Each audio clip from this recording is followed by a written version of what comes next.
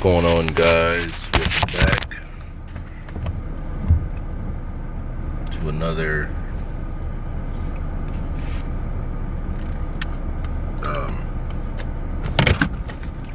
Cover 6 Flex.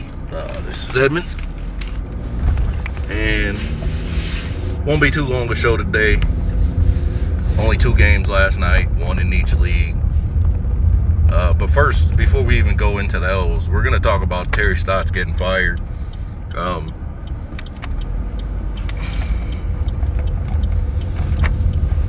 From the Blazers. Look, you guys know me. I have the same criteria for all superstars. Dame is no exception. I think he's obviously a great talent, but the problem is 2 things, really. First of all, Terry Stotts, he's not the reason the Blazers didn't get out of the first round. I mean, yeah, you can blame the coach, and you can look at it and say, you know, he hasn't advanced in this amount of years, but let's be perfectly honest. There's a lot of talented teams in the West, in the Western Conference, and at the end of the day, those teams are not going to advance due to a lot of different circumstances.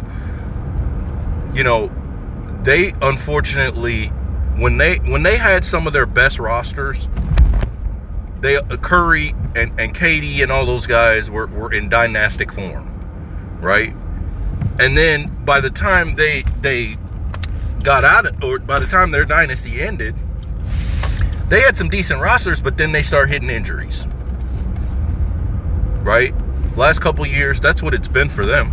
They have not been fully healthy. They didn't have Nurkic or Collins at the same time in any of the last 2.5 seasons. And you may say, well, Nurkic is a good player, Zach Collins is just a role player. You would be right. However, it changes the dynamic of their team, because Zach Collins is a 6'10", 6'11" guy who can shoot threes, run the floor, and block shots. You really think that wouldn't have changed the Blazers' entire setup? Instead, what did they do to replace him? Well, mainly what they did was sign Carmelo Anthony.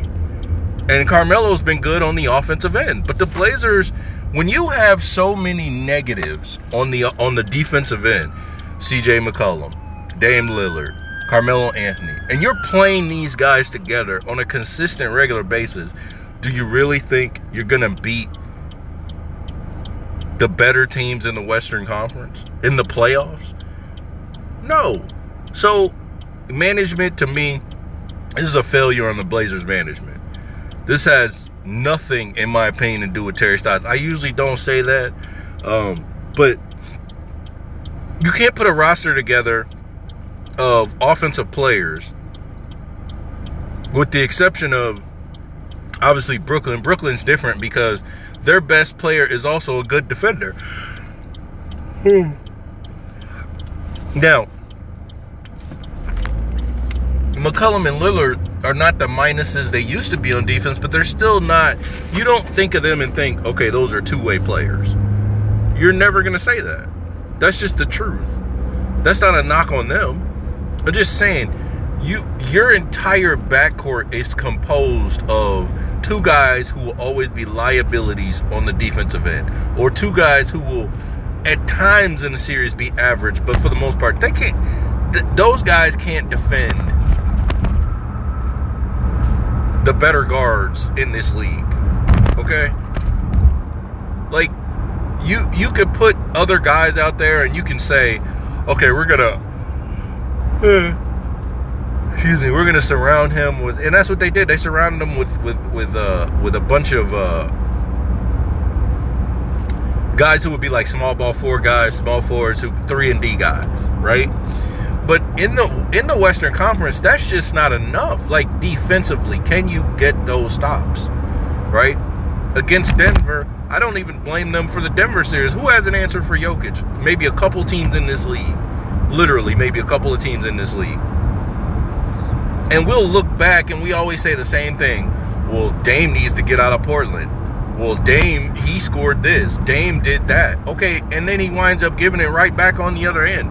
Did we take a look at when Dame I hate the narrative. He almost beat the Nuggets by himself in Game 5. Did we take a look at it in overtime when Dame was dropping all those points? The fact that he would go right back down there and get attacked on defense just as much. If Jamal Murray was in this series, this series probably would have been over in 5 games. Because they would have attacked Dame and CJ relentlessly on the pick and roll. That's what you got to do. Especially smaller players. They can't defend that. So what they try to do is they try to put them on your 3-and-D guy or on like Aaron Gordon. And Aaron Gordon, it's a matchup problem no matter who you put on him, right? He's not an average player. He's not even, you wouldn't even say he's an above average player. I'd probably say Aaron Gordon is a cross between a good player and a great player because he can impact the game on both ends of the floor. He's fairly efficient. And on offense, he's not a liability in any one way. He can shoot the 3. He can create his own shot. He's a pretty good passer too. Right? I'm not telling you he's a max guy, but I am saying that if you told me instead of Jamal Murray, I could have this guy, I'd tell you that's a W. Right? So, I mean, look, at the end of the day, you have to blame the people who put the team together. If you're going to tell me that my starting backcourt is going to be 6'3", both my starting backcourt guards are going to be 6'3". They're going to be offensive superstars. But on defense, more times than not, they're going to be liabilities. And then I add Carmelo Anthony to that, who's not a defensive player. Like, I mean, what did you guys think was going to happen? Why do people we build up these narratives with these teams instead of telling the truth? Portland was never a championship contender. Their best shot was probably last year, but they were so beat up. McCollum got hurt. Then Dame got hurt in Game 3, right? Collins was out, right? Nurkic was coming back from injury. Like, I mean, what did we think was going to happen with this team? Like, this is not the result of Terry Stotts coaching. It's the result of how you put your roster together. Right? I mean, I don't understand why we just don't tell the truth anymore. That is not the society we live in. We just won't say it. And every superstar team, oh, he's got to get out of Portland. Oh, it's not his fault. No, it's not his fault that he's short. But it is his fault that defensively he's never going to be a plus. You're never going to look at your box score and say, Dame really held that guy down. Like, okay, you could take him out of Portland. What does it change, though? Right? I hear people saying, we'll put him on the Lakers. Oh, so they can have a elite offensive superstar. You really think if they had Dame, it would have changed the result of the Phoenix series? No, because Phoenix would have attacked him on the pick and roll, too. Like, what? It wouldn't have changed anything. Like, Booker would have been hunting that switch every time down the floor. He could just shoot over the top of him. Are you kidding me? Like, we don't tell the truth though. We just won't do it. I'm just flying. You know, Dame is this and he's that. Every superstar player needs a ring, right? Every player that in the media likes, they need a ring. Every player, never their fault, never. I mean, Portland put together a roster of Dame and CJ, right? Now, again, one of their other problems is they're in Portland. Nobody's going to come to Portland. You know what I'm saying? You'll go there, like Hassan Whiteside went there to kind of try to revitalize his career. Because they basically canceled him in Miami, right? They were like, hey, this guy he's bad news, you know? Got a real bad rap, so he goes to a fringe contender, right? Okay, that makes sense, but you're never going to get a free agent that just comes out and says, you know what, I want to go to Portland over all these other teams. Not a superstar. Dame knows that. Right, so, I mean, at the end of the day, Terry Stotts got fired. It's not on him, all right? What he's got to work with what he's got. He's got to work with what he's got. And in the end, people said, oh, let's break up CJ and Dame. It's not even that simple, to be honest with you. If we're being perfectly honest, you put this crew together so long, right? in terms of a scoring perspective, right? You put this crew together for so long, and by now, you almost have to keep them together by default. Like they're taking up over 50% of your cap, right? You've put a bunch of minimum guys around I'm sorry. You know, I like I say, I don't even know if I'd knock the Portland management and brass. What else could they do? Let's be honest. The only thing they could possibly have done is maybe trade for somebody, but how could you do that when the best two players are your team? You're not gonna get rid of them. You can't give up draft choices. You're always in the playoffs. Nobody's gonna want that, right? Like, to me, organizations don't point out the real problems, and the media definitely does. They're just gonna lie to you and tell you it's not on Dame. You know, he's this and he's that. He's one of the best offensive players in basketball. Like that's all we do in the NBA is play offense. Okay, cool. Let's move on while we're in the NBA to last night's Clippers Mavericks game.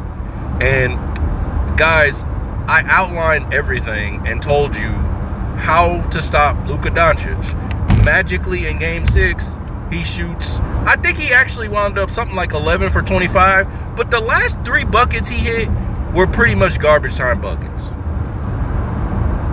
Like, that wasn't it.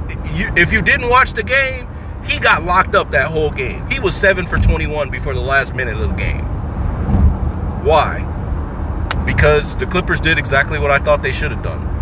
Continue what you would from the fourth quarter of game 5. Continue that. Do not let Luka Doncic beat you. He cannot beat you if he's going against your best defenders.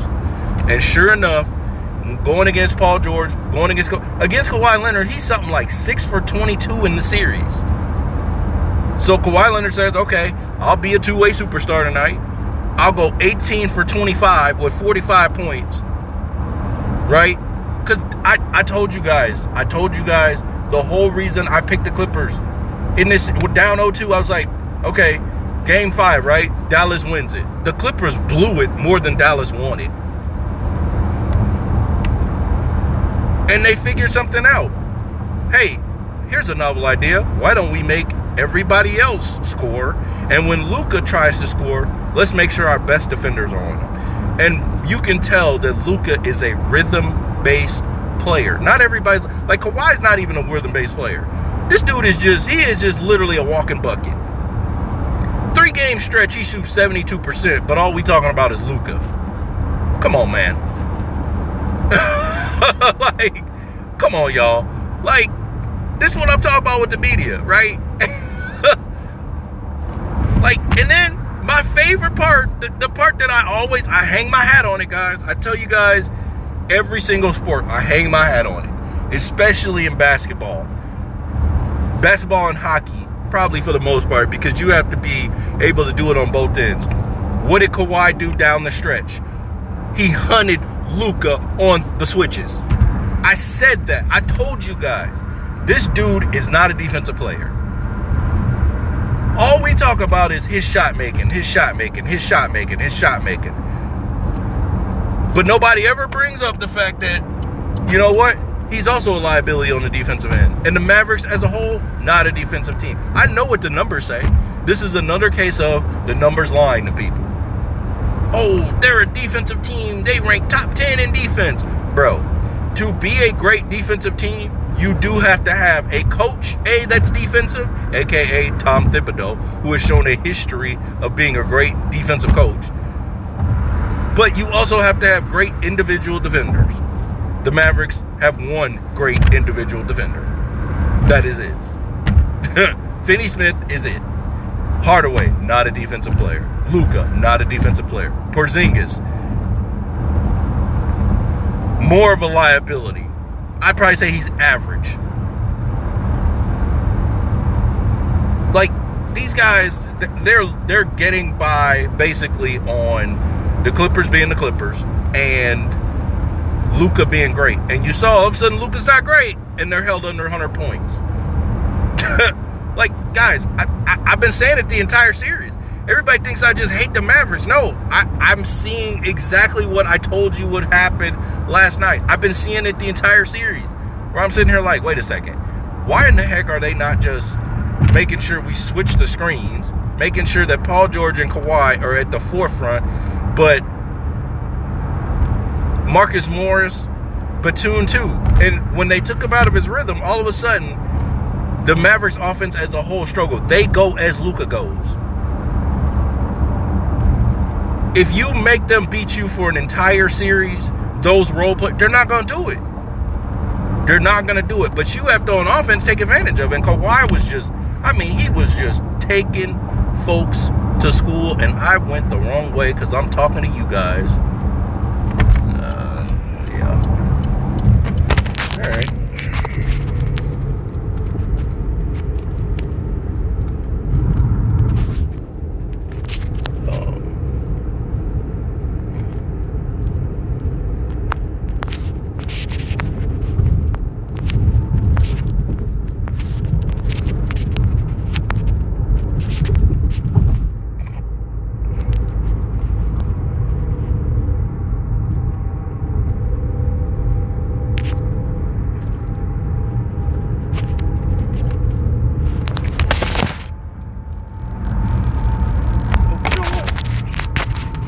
I guess I could probably just...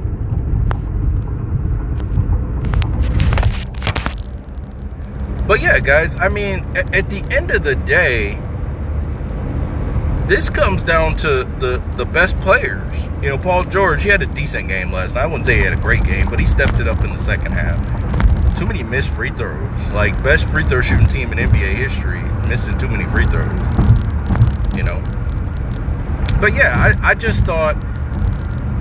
like I told you guys, I said, let's see how great Luka is when he's not facing Zubac, Reggie Jackson on a regular basis. And magically, he shoots 7 for 21. I don't know what I'm talking about, though. I'm the crazy one. I just hate Luka, as people tell me. Like, you just can't stand him. You're just jealous. What am I jealous of? I'm not an NBA player. Like, what? Like, no, I'm pointing out exactly what I see. And what I see is a guy who is a good offensive player. Okay? But the Clippers have made him a great offensive player.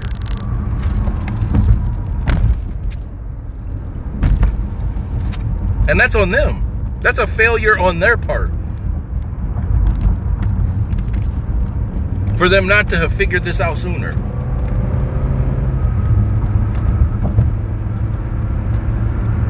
For him to have so much of a rhythm, you're facing elimination. You know, so look, regardless of whoever wins Game 7, which, let's be honest, it's going to be the Clippers. But regardless, that team's probably going to lose Game 1 because this series took a lot out of everybody. So, you know, Utah is sitting at home with their feet up. Like, sitting there resting, you know.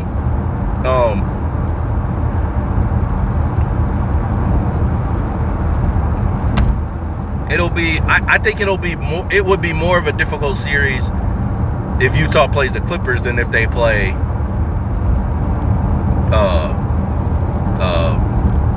Dallas.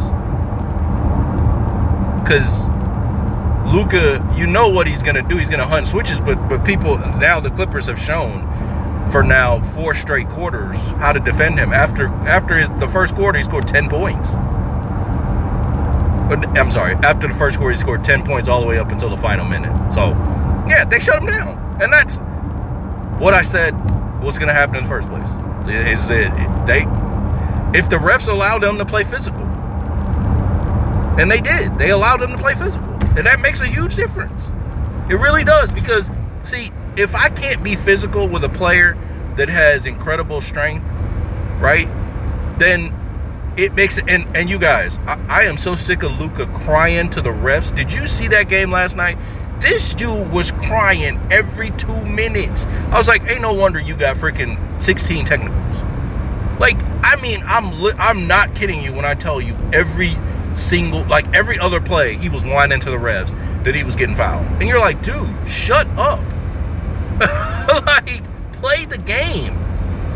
Like, when everything's going great, he's out here smiling and, oh, he's celebrating. And then when he thinks he gets fouled, he's whining, you know, telling the refs all this stuff. And that, bro, you can't make this stuff up. Anyway, on to the NHL. The Avalanche and the Golden Knights. The Golden Knights got a much-needed 3-2 win. As I told you guys, I thought they would win Game 3. But, you know, for a long time there in the third period, it looked like the Avalanche were going to go up 3-0. And then the Golden Knights found some offense, you know. And I'll tell you, Philip Grubauer has been excellent this entire playoffs. But, you know, give credit to Vegas for kind of figuring some things out. 2 goals in 45 seconds. And they needed to. I mean, you couldn't go down 3-0 to this team. Like, they look like they're on a mission. It wouldn't surprise me either way if the Avalanche won or Vegas won Game 4. I don't really have too much of a prediction there. I said Avalanche in 6, so I'm going to stick with that. But, you know, at the end of the day, this is 2 pretty well-balanced teams. I just think the Avalanche are just a little bit better. And they have the best player, so you can't knock that. But yeah, like I said, I got the Avs in 6, and we'll see how it turns out. But been a good series so far. The Canadians too. They went up 2-0. Carey Price is Carey Price. I told you guys, like, this guy, man. This guy. Like, he's otherworldly. 1-0, man. 1-0, right? I mean, I've always liked Carey Price. You know, it's another one of those things, right? I mean, you know,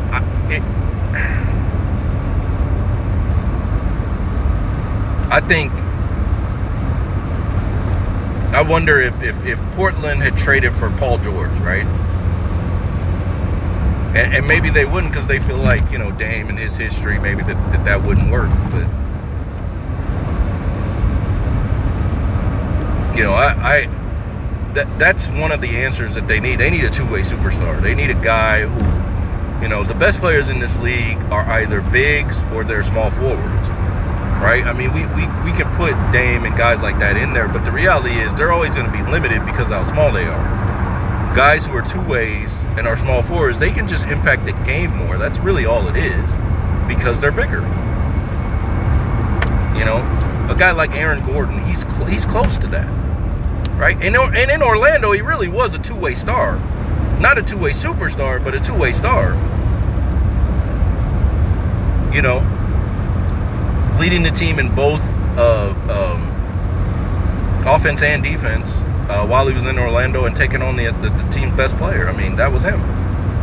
Now he's on a team where they're saying, okay, because Murray is out, we need you to continue that. And, I mean, he's flourishing. You know, give them credit. They got a interesting series coming up here with Phoenix. You know, I'm interested to see